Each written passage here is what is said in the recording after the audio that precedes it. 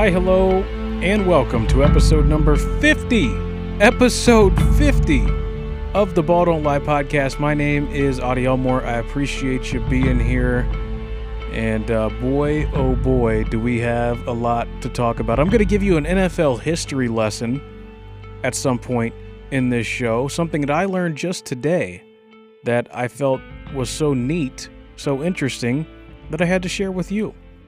We'll talk a little bit about Major League Baseball. We'll talk a little bit about the NBA. You'll hear a game winner from the NBA just a couple of nights ago.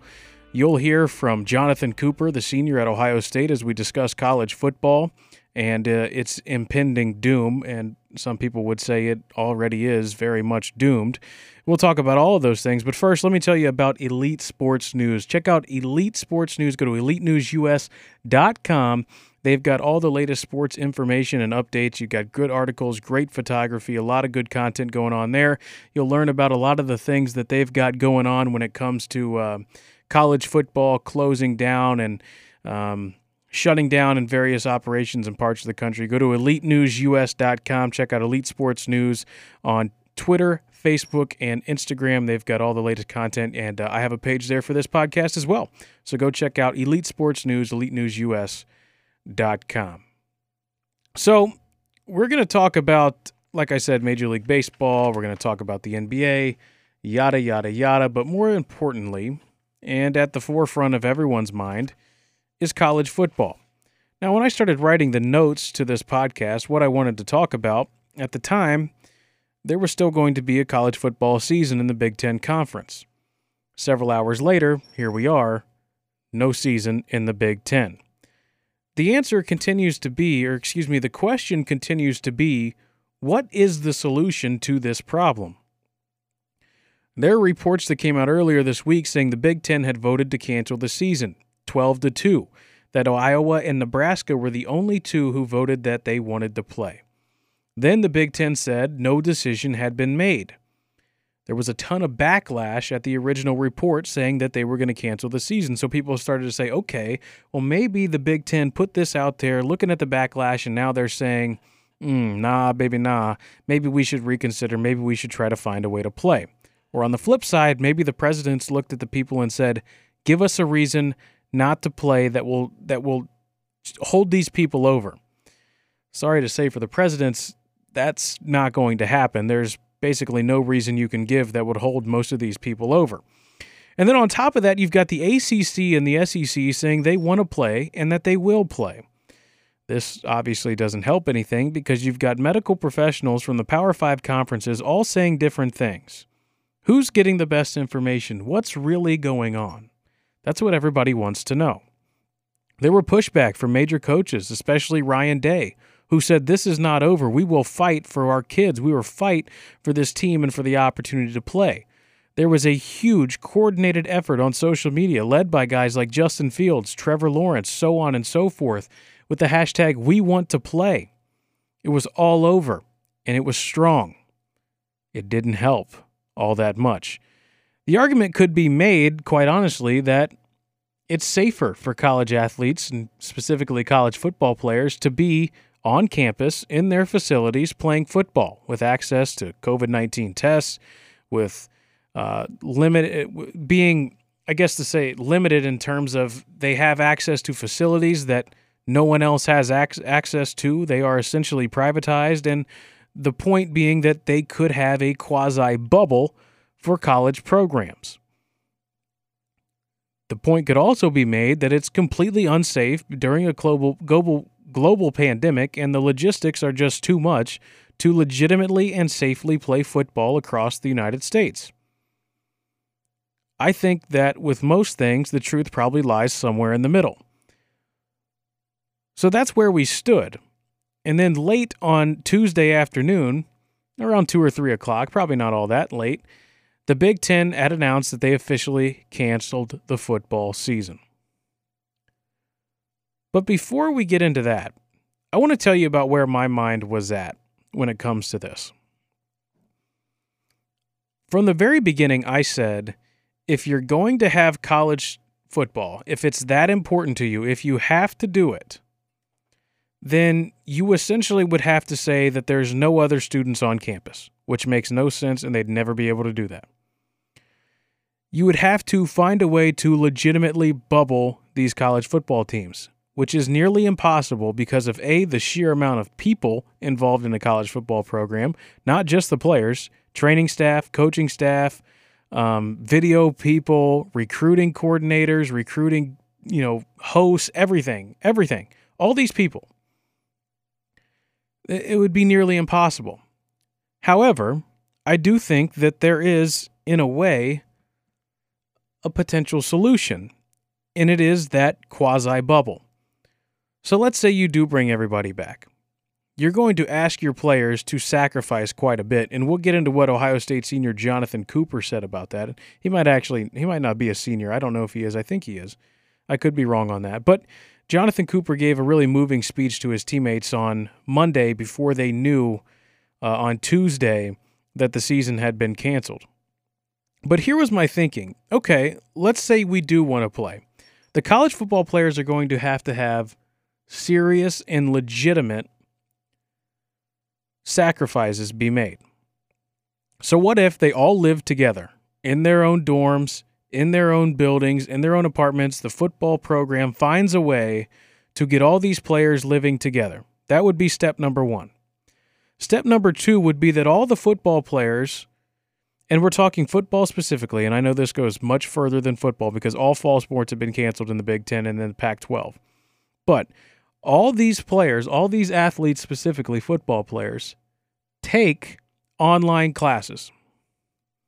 Now, that's also difficult because some of these guys are majoring in things that require labs, that require you to show up. So, or other things that might require in-person meeting. So your solution there, in my opinion, is get everybody to take online classes that you can. And for those that have to be in-person classes, find a way to get the professors or some way, somehow, to teach at the facility. Because God knows, looking at these Power 5 programs, there's enough room in these facilities for them to have classes. So maybe do that. Other students are the major issue because they will continue to party whether or not they want to, or whether or not you want them to. Younger players, freshmen, redshirted guys, they're going to be an issue because it means less to them because they're not going to get to play anyway, so they'll be more likely to go hang out with their friends, go hang out with their girl, go to the party, go to the club, all these things. So where's the sacrifice at? That's what I wanted to know. And that's where Ohio State's Jonathan Cooper came in. He said this to his teammates on Monday, the day before the Big Ten fall football season had been postponed to the spring. When I think about my 5 years here and how much I sacrificed to try to have a healthy year, a healthy season, to get through it and do what I want to do with y'all, like, this is easy for me. This is easy sacrifice. I can wear a mask. I don't have to go out and see nobody. I live by myself. I'm cool. I don't be around nobody. This is one of the easiest sacrifices I ever had to make here. This is nothing to me because of all the years and the work that I put in with Coach Mick, Coach Day, Coach Johnson, and working here and being here. Me getting hurt last year. Me getting hurt last year and not being with y'all brothers, not being every single game, man, that hurt me way more than me not being able to go out to the club, me not being able to see my friends. That means nothing to me. The only thing that matters to me is y'all being safe in this season. That's why I'm here. That's why I'm back.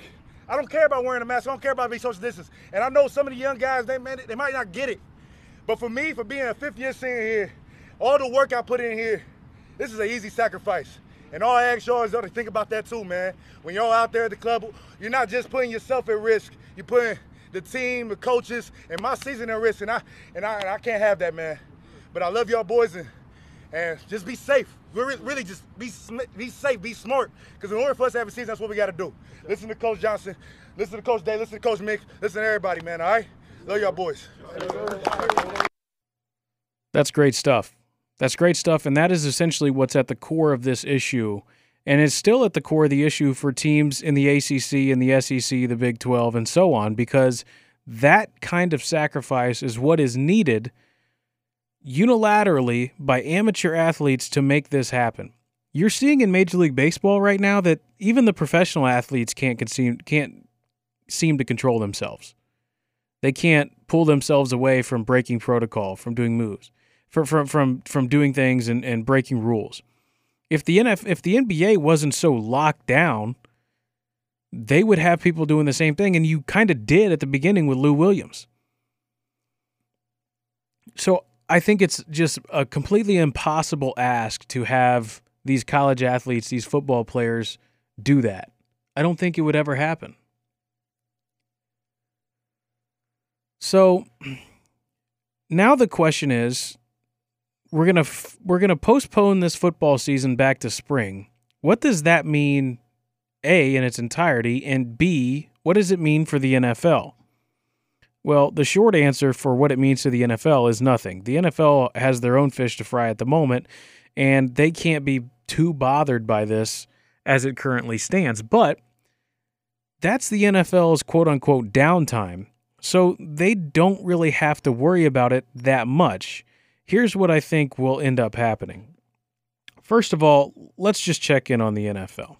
Training camps are in full swing by now. Full contact starts next week. There are currently 107 players on the COVID/injured list when it comes to the NFL. That doesn't mean all of them are testing positive, but that could mean something like their tests have come back inconclusive, they were around somebody that had it, they had to go somewhere, so they're being quarantined, so on and so forth. That doesn't mean that they've all tested positive. That just means that they're currently in essentially a waiting period.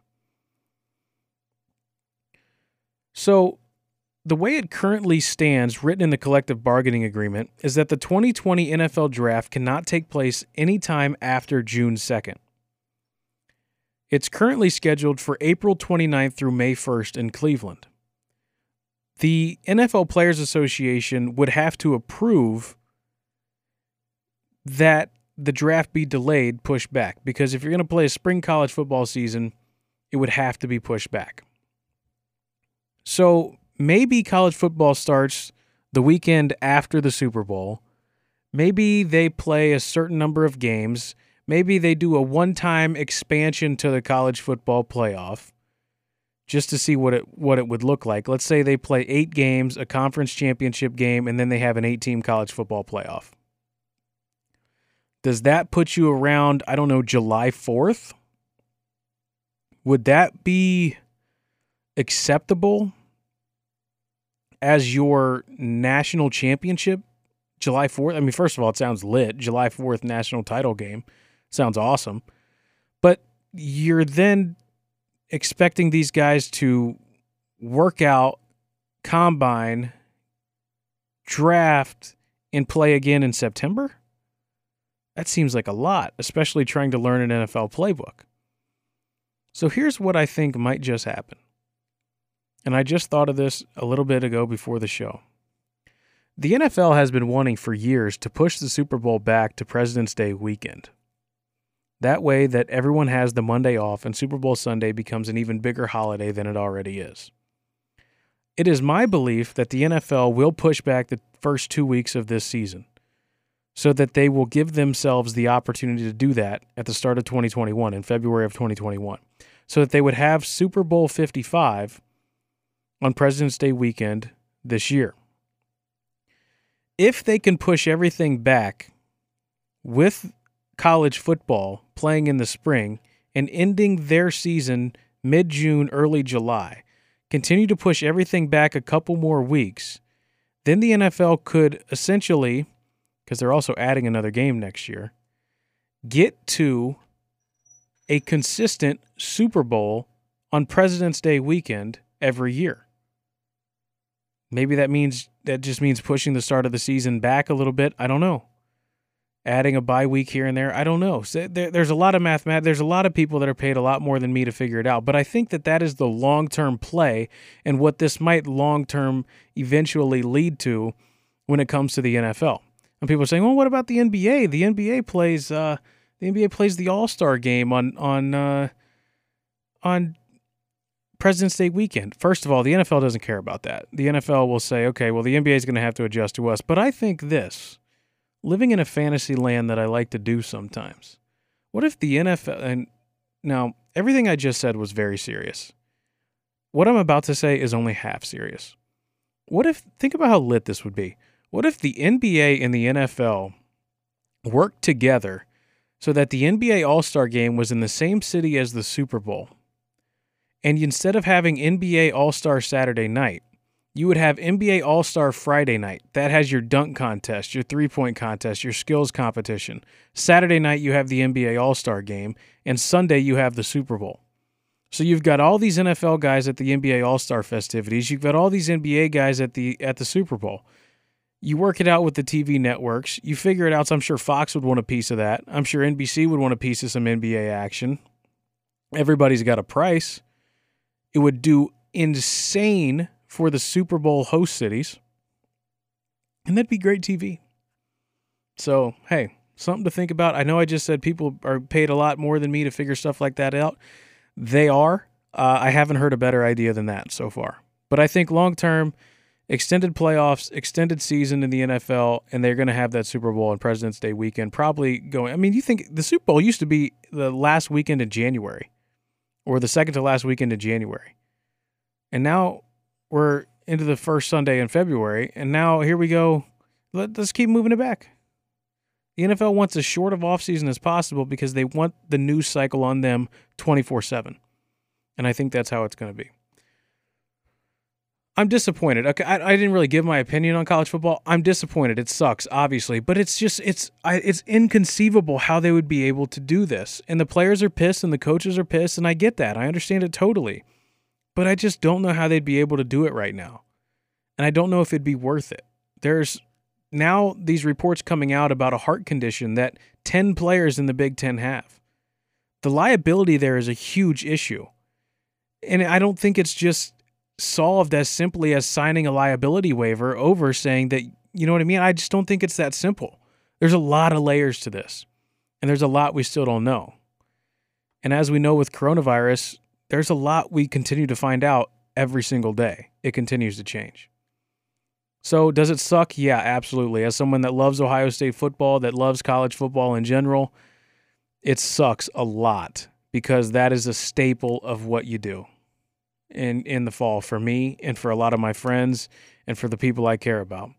It sucks. It's a big deal to a lot of us, and you don't get to experience that, at least not here. And the SEC, Greg Sankey went on with Dan Patrick this morning. Greg Sankey is the commissioner of the SEC, and he said that because there's these rumors about, oh, what if Ohio State goes and joins the SEC for a season? Or what if Justin Fields transfers or this or whatever, yada, yada, yada? Or what if everybody cancels their season except the SEC? Would you still play? And Greg Sankey said, just because, he goes, first of all, I think we could still do that. And second of all, he goes, just because I think we could doesn't mean that we should. And I don't know that I would make that decision. Because just because you can do something doesn't mean that you should. And I think that would be somewhat asinine if all the other major conferences canceled and the SEC didn't. Because at that point, what are you proving? What are you solving? Nothing. It'd be silly. All right, we're going to take a quick break. This is the Ball Don't Lie podcast, episode number 50. I'm your host, Adi Elmore. We will be right back after this. We're going to check in on Major League Baseball and what's going on in the NBA as well. You're listening to the Ball Don't Lie podcast. Thank you for listening to that. And if you skipped over it, thank you for that too. At least you're here. It is time for a story, for a history lesson when it comes to the NFL. Every once in a while at one of my jobs, we'll get a phone call. And on the other end of the line is someone that has some sort of historical significance to the NFL. These calls don't happen very frequently or very much at all, but they do happen. And recently, one of them did happen. I answered the phone, and the man said, "This is Earl Christie, Super Bowl champion New York Jets." I was relatively taken back by this. I helped Mr. Christie best that I could, and then our phone call ended. I had never heard of him, so I did what most people would do, and I looked him up. Come to find out, Earl Christie wasn't lying. He was a Super Bowl champion, Super Bowl III with the New York Jets, famously the game that Joe Namath guaranteed the Jets would win. Now, Earl Christie didn't have a particularly impressive NFL career. He only played for a few seasons, and he, simply put, was nothing special. But one thing he does have going for him is that he's a part of one of the most interesting moments and influential moments in sports television history. I'm going to read you this story directly off the Wikipedia page about what is called the Heidi game. But first, let's hit the music. Thank you. Here we go. The 1968 season also saw the Jets involved in one of the most notorious incidents in television history, an incident that would change the way television networks carried sporting events for decades to come. In November of 1968, just before 7:30 p.m. Eastern Time, the Jets scored late to take a 32-29 lead over the Oakland Raiders. There was 1 minute and 5 seconds left. NBC cut to a commercial, and then everywhere but the West Coast showed the movie Heidi, a show which NBC had promoted extensively for the sweeps period. Outraged fans bombarded NBC headquarters in New York with phone calls demanding the game be restored. So many phone calls, in fact, that they eventually knocked out the NBC switchboard. Even though a decision had already been made to carry the game to its conclusion, that decision was not communicated, and it could not because the switchboard was down, thus resulting in the movie starting on schedule and playing. Now, fans' ire was further fueled when they discovered that NBC's cutting away from the game denied them from seeing a very dramatic finish. On the Raiders' second play from scrimmage on the next drive, Daryle Lamonica threw a 46-yard touchdown pass to Charlie Smith, giving the Raiders a 36-32 lead. On the ensuing kickoff, Earl Christie, the man I talked on the phone with, of the New York Jets, fumbled the football at the 10-yard line, which the Raiders' Preston Riddlehuber picked up and converted for a touchdown, ultimately giving the Raiders a 43-32 victory. Much of the country learned of this final outcome only via a bottom-of-the-screen crawl line shown during the movie. This incident, dubbed the Heidi game, resulted in most television networks and sports leagues amending their television policies to ensure that games in progress would be broadcast to their conclusion no matter what, even if it meant delaying or canceling the rest of the network's lineup, and even if the game's outcome seemed assured. I was blown away by this. I had never heard of the Heidi game. I had never heard of Earl Christie, and all of a sudden here I am learning about both of them in the course of 10 minutes. And that is your NFL history lesson on this episode of Ball Don't Lie.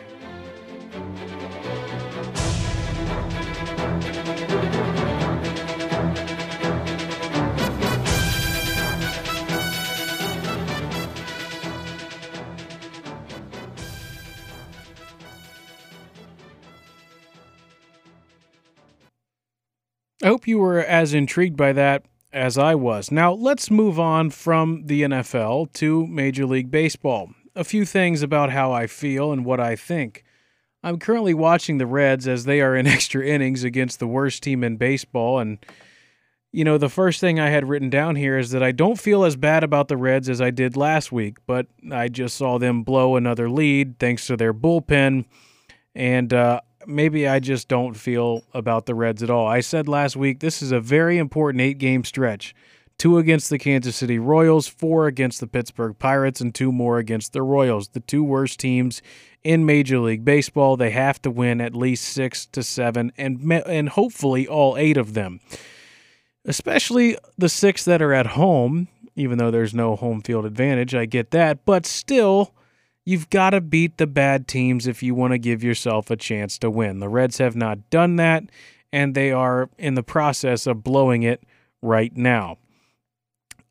Like I said, I don't feel as bad about them as I did last week, but the bullpen still sucks, and Michael Lorenzen does especially. He can't figure it out to save his life when it comes to the bullpen. He's blitzed in 7 games. He's given up like 6 home runs or 6 run. He's given up a run in 6 of those 7. It's just awful. Bad. This week, the next 8 games, these are get-right games for the Reds. They've got to get right, and they've got to get it going now. They've got to get themselves on a run, because if they don't, they're screwed. Speaking of screwed, the St. Louis Cardinals still have not played a game in quite some time. They've played only 5 games this year. They've had 15 games postponed, and they're approaching maybe even over 20 positive COVID tests.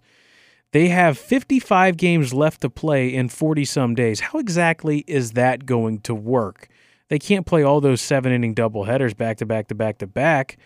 There was also I just don't understand how they think this is going to happen.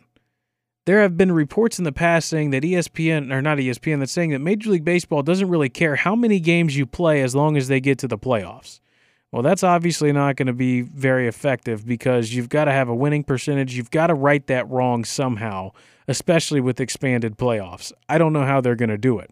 Speaking of playoffs, there was an ESPN report that came out today saying what I had said on this podcast last week or 2 weeks ago, that if Major League Baseball wants to finish their season, if they want to legitimately play the playoffs and avoid a coronavirus outbreak like has been seen with the St. Louis Cardinals, with the Miami Marlins, then they're going to have to put the playoffs in a bubble.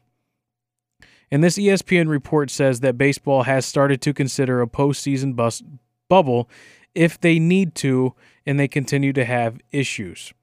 I'm telling you, that might be the only way to do it because there's going to be more. There's always going to be more. Speaking of issues, the Cleveland Indians had 2 pitchers break protocol, break team rules, and go out with friends for dinner after a game in Chicago over the weekend. Those pitchers were Dan Plesac and Mike Clevinger, 2 of the best pitchers on the Indians starting staff. Not the best, not their ace, but 2 of their best pitchers.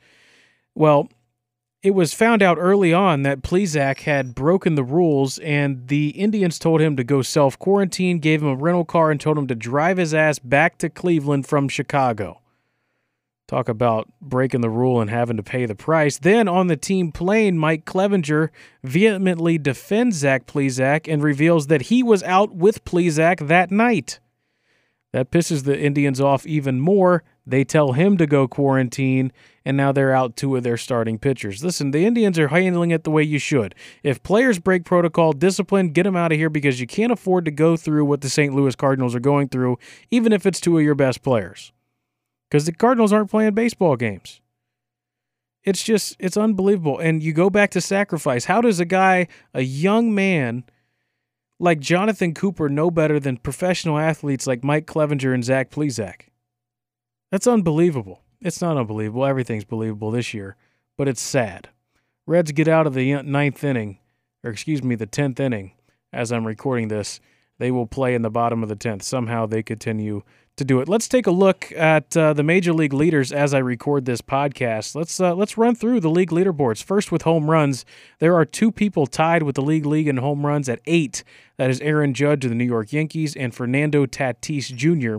of the San Diego Padres. Your league leader in batting average is Charlie Blackmon of the Colorado Rockies. He's hitting .484. He also leads the league in runs batted in. He's tied, actually, with Aaron Judge of the Yankees.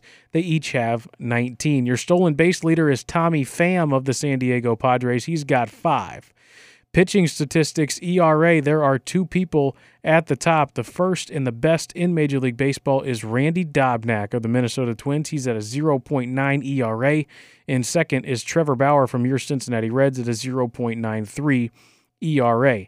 For wins, there are 7 pitchers tied with 3 wins, a few of them including Sonny Gray of the Reds, Shane Bieber of the Indians, and Garrett Cole of the New York Yankees. Your league leader in strikeouts is Shane Bieber of the Cleveland Indians. He's got 43 already. Let's talk about the NBA just for a quick second. I have watched more NBA over the past couple of days, over the last week since I last recorded, and there's still some things that continue to ring true. First and foremost, that the Los Angeles Lakers offense is atrocious, and we've known this for a while now since they've come back to the bubble. It's hard to believe that the Lakers, who I was just singing the praises of last week, can have 2 of the best players on earth in LeBron James and Anthony Davis and still have a offense so bad. Well, on Monday night or Sunday night or whenever it was this week, I believe it was Monday night, they got picked up in a big way by Kyle Kuzma. LeBron to inbound. H-Diop is on him.